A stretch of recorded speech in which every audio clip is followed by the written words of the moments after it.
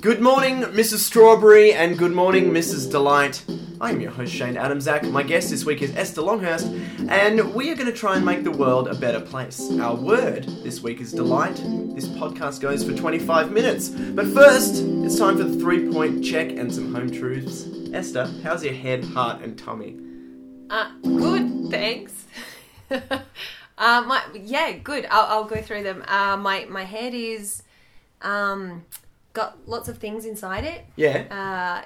Lots of thoughts. It's rare that it's not like that. Mm-hmm. But it's good. This is gonna go well. My heart is pretty full. I just went to my daughter's faction carnival and she came fourth, which is like I get to live vicariously through my children, like all their like achievements. Yeah. Were you sporty as a kid? No. No. I conveniently had an asthma attack every time there was like any kind of sport. Yeah. I was just awful and not very coordinated, and I didn't come from a sporty family, so I was inside a lot. Yeah. Okay. Yeah, so it's cool. My kids are outdoorsy and run at life, and particularly my youngest daughter. So she was awesome, and she was so proud of her fourth ribbon. She was just like, you've never seen a kid more excited. Like she was just like great. strutting about the field like a queen. Heart is full. And your tummy? Yeah, it's good. Most importantly, how's your tummy? My tummy's good. Yeah. Just before I came here, I had like a burrito bowl. I had like chili with like salad. Yeah. It was good. What would you rate it out of 10? Oh, like a 6. Okay. That's pretty good. Yeah, it was good. Yeah. I'm happy. Anything over a 4, I'm really excited. Anything over a 4, so anything over less than halfway is good. I'm excited to eat it. Okay. Are you much of a foodie? Would you consider yourself to be a foodie? Clearly not. No. Your standards seem pretty low. And that's coming from me. And if I had the choice, if there was like a pill that I could take that was like lunch, I would just eat that pill. Like I'm not like, I'll make food and eat it, but I'm not like, I don't get excited by the process. Yeah. I get excited about cake. Yeah, okay. Well, that's a different thing. Like at the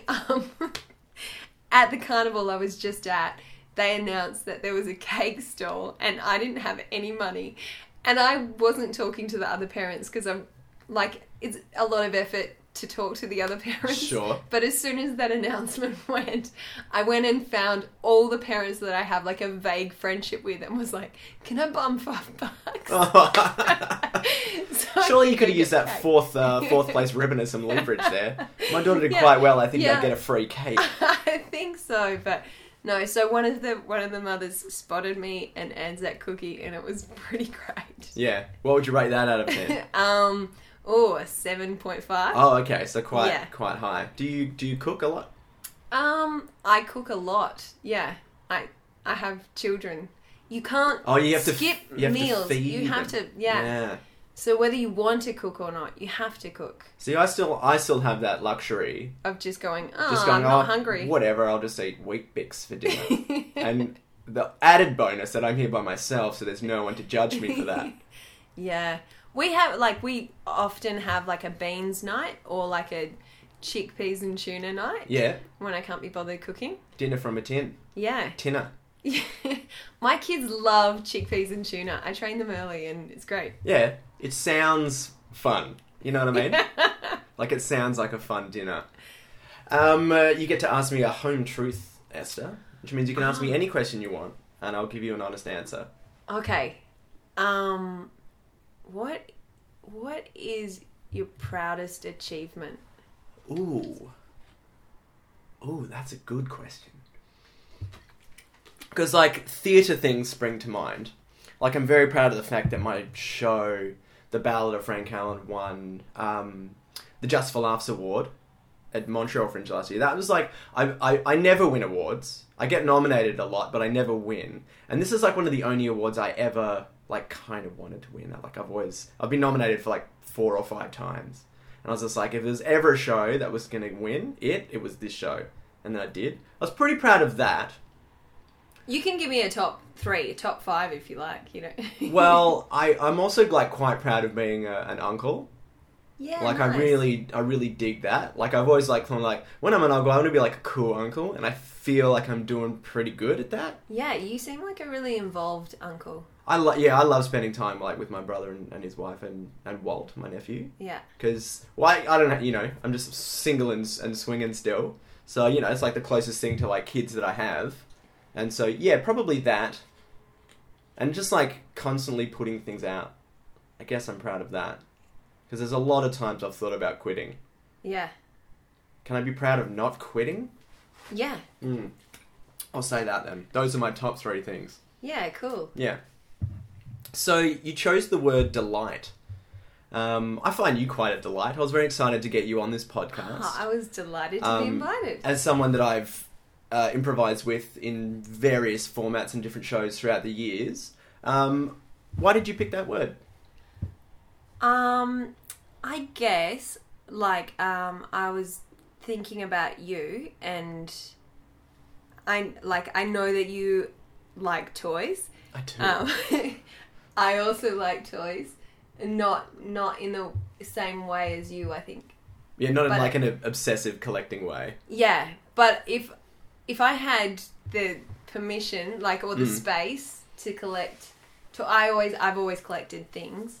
And I guess that makes me think that you're someone who takes pleasure in things or gets excited about things. And so I guess I wanted to find out more about what tickles you or what delights you. Oh, yeah. For me, I think it's a little bit about the thrill of the hunt, the chase. Like going to flea markets and swap meets and toy fairs and finding little diamonds in the rough. Last year, 2 years ago, I started collecting vintage Star Wars. Yeah. Which is like, you can't just go to a shop and buy those. They're all old toys from the 70s and 80s that I never had as a kid. So that's been a fun thing. I'm kind of done with that collection now. I've kind of got everything I need, or that I want, that I can afford. And that delights me. That thing of just finding things out there that you wouldn't have expected. Yeah. And seeing, coming into your house, we're recording in Shane's house. Yeah. Coming into your house and seeing them beautifully displayed, when you're sitting eating your Wheat Bix at night time. Yeah. Without judgment. judgment. Mum, in case you're listening, I don't really do that. Do you kind of look up at those things and just feel just happy? It's kind of my happy place. Like I was saying to you just before we recorded, when I moved back to Perth, I was hesitant to move back to Perth because I don't think I've ever been as happy as when I lived in Montreal. In terms of living, just living as an adult. Never been as poor as I was when I was in Montreal, but everything is just so cheap there. You can afford to be poor and still pay rent and live somehow. I don't know how I did it for 2 years. So moving back to Perth, my compromise was when I move back and I have this place, I want to really make it my own. Yeah. And I feel like I've done that. Yeah. Yeah, and that changes the way you feel when you walk through the door, I think, if you have that in your space. Yeah, it's my fortress of solitude. And even this office that we're in now is a new addition. This was just a spare room before. And now this is kind of like a nice working space that I like. Yeah. Yeah. Cool. What delights you? Many things, most things. My standards for being delighted are low. Yeah, well, you seem pretty excited by the burrito bowl. Oh, yeah. Which you rated a 6 out of 10. Let me phrase it this way. What's something that has to be like a 9 out of 10 or above? Okay. To really meet your standards? Probably when I'm hanging out with people I love and they're laughing and we're being silly. Yeah. Yeah. Time with family and friends. Yeah. I rate that pretty highly as well. I think that's pretty delightful. I was talking to a friend of mine today about my kids, and I was saying the thing that is really magical about your kids are all the things that you can't share with other people. You can't put on social media oh, my kid rubbed a bum in my face today and then we laughed for 20 minutes or whatever it is. Those just the intimacy that you get to share with these tiny humans, I think is really amazing, but you can't, like, that's something that you share with. Yeah, I think With them. there's something quite intimate about the bond you have with someone that you made. Yeah, absolutely. And then do you sometimes see your daughter, either of them, and just go, that's me when I was 7, 8, 9 or whatever? Yeah, I do. Yeah, and does that concern you? Yes. Like, I'll go, oh no, like the ugliness of an emotional response. Mm-hmm. Like the other day, I was chopping like fruit for my daughter, and I made 2 different parcels, and I gave one of them to my kid, and I could tell that she thought that there was like that her fruit was inferior to the other daughter's fruit. Oh, interesting. And she generously offered to put the fruit in both bags.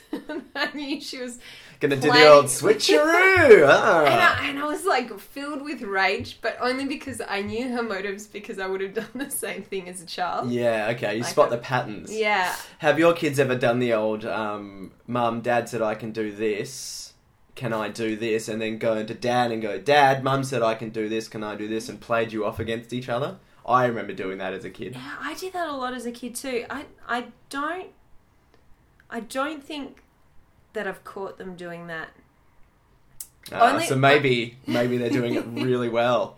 Yeah, they've mastered they're the art. playing you like a fool. Do you know what? I think they might have done it before and got majorly in trouble, but the thing is that we live in a really small house. Right. And so you can hear any conversation from any room. Oh, okay. So if you hear them whispering, then you know something's up. Yeah. Yeah, long moments of silence are always terrifying when you're a parent.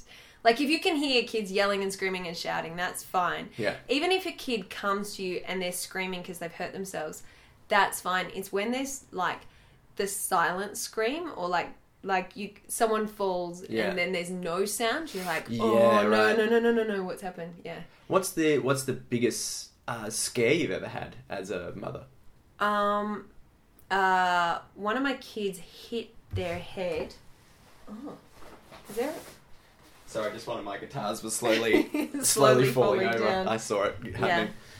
Yeah. One of my kids hit their head on a coffee table. Then their eyes rolled back in the back of their head, and they fell backwards and passed out. That's very scary. Fell into my sister's arms. So I thought, she's dead. And, wow. And I freaked out, and we called an ambulance. She came to. And by the time the ambulance got there, she was fine. Yeah. But just for, about a minute, when she was coming in and out of consciousness, I was really scared. Fair enough. That would be a terrifying situation. Yeah. The fragility of human life. Yeah. That you're in charge of taking care of as well is a scary thing. It's amazing so many people stay alive. Yeah, I think about that all the time. Because when I'm hanging out with my nephew, he falls over just from walking. And he's hit his head so many times. And my constant fear when I'm looking after him is that will be the day that, he falls into a well. Yeah, you don't want it to happen on your watch. Yeah, I'm just I just got to get him, I just got to get through this hour or two in one pace and hand him back.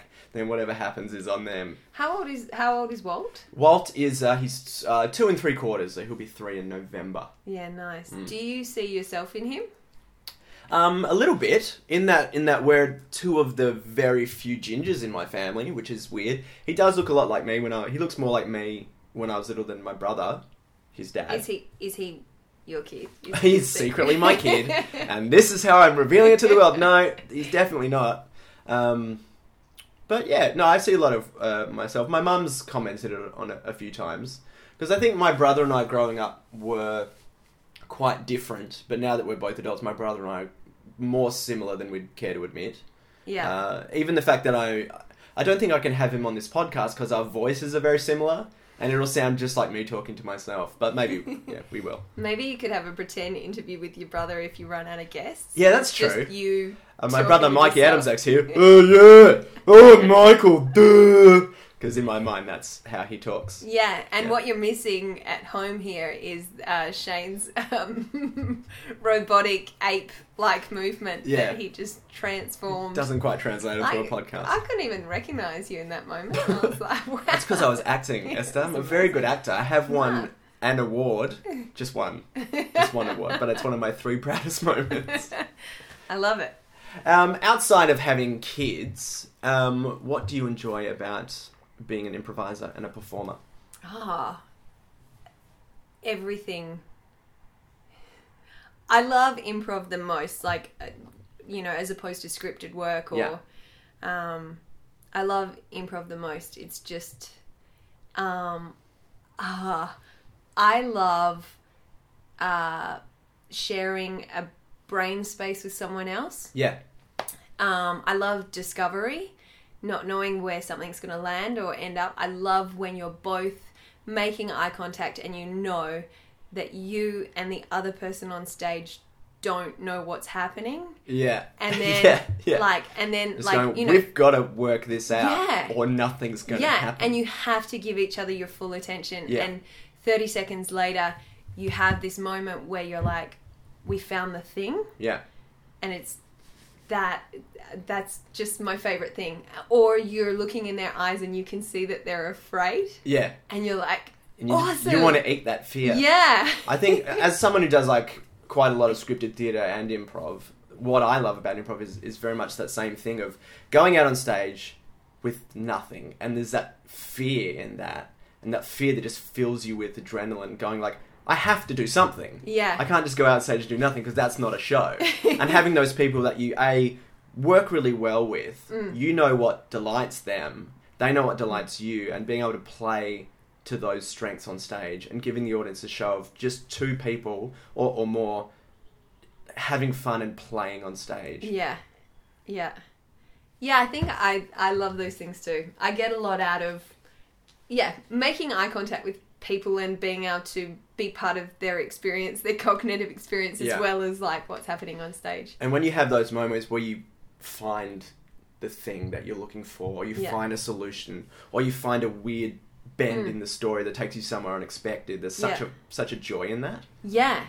And I think if I'm in the audience watching that, even as an improviser who's been doing improv for a long time, I watch that and I go, how are they doing that? Yeah. How are they doing that? It's magic. Yeah. Is this really improvised? Yeah. Like, and when I have those thoughts, like, I'm like, that's why improvisation is magic. And but by the same token, it's also a joy to watch people fail on stage sometimes. Oh, 100%. And because being like, we do a lot of like pub improv stuff. Yeah. And the audiences love it when we fuck up. They get just as much joy out of that when we do well. It- Sometimes that's annoying how works- much they enjoy watching us fail. It works really well for me. Yeah. Because I suck at games. I suck at rhyming. I know you hate rhyming games. And I enjoy watching you hate rhyming games a lot. Thank you. Thanks. It's maybe one of my favourite things. I would like to get in a place where I can just fully try at a rhyming game and feel like completely free and like I'm gonna be okay. But I get so stressed. I get so stressed out. And I know that I can rhyme. I've seen you do it. I've seen you do it many times successfully. But I think every time, that fear in your eyes. When it's a game that you can win or lose at, I'm like, I'm gonna lose. And I do. But it's really lovely sometimes when we do pub prov. Yeah. The rest of the ensemble get together and I can see them all just like dropping out and losing so that I can stay in the game for long. It's all about having each other's backs. It's really lovely, but I'm like, don't, you're not helping anyone. Let me die. You've just, at time of recording, just finished a season of a show at the Blue Room. Yeah. A scripted show. How do you feel your skills as an improviser sort of translated into that show? Like, from an actor point of view? Yeah. I think I was a bit of an annoying dickhead in the rehearsal room, I think. Ah, I refuse to believe that. I was like, this is a time to make a joke. No one appreciated it. I think in the particular show that I was in, the director, Bridget LeMay, who I think is a really great director, was... all she wanted from each scene was that the people were listening and responding in the moment, which is a very improv thing. So I think... yeah, absolutely. I think that she really made space and permission for us to give a different performance every night, and for she was like, I don't care about blocking, I don't care about any of that stuff, as long as you're connected and listening, that's all I care about. So that was cool to get to do that with scripted work. Yeah, well, they say that 50% of acting is reacting. Yeah. And you really see that in actors when they are clearly not listening to the other performers. They're just there waiting for their chance to speak again. Yeah. And that affects me when I'm seeing a show, and it makes me mad. I'm like, I don't believe you are that character. I don't believe you're a person. Because nobody's just sitting there waiting for their chance to talk. Or if you are, I mean, there are some people that are like that. But those people are usually dicks. Yeah. This is a little going back to sort of talking about toys and childhood from before, but what's something you had that you don't have anymore from when you were a kid, that if you could reclaim it and bring it back? It doesn't have to be a toy. It could be, I don't know, a blanket or a video you used to watch, or something you had that just really delighted you when you were little that you wish you could have again, or something that would bring you that same amount of delight. It didn't belong to me. Oh, so it's something that you stole. No, my sister had like a strawberry shortcake minis collection. Oh, okay, sure. I stole one of them. Yeah.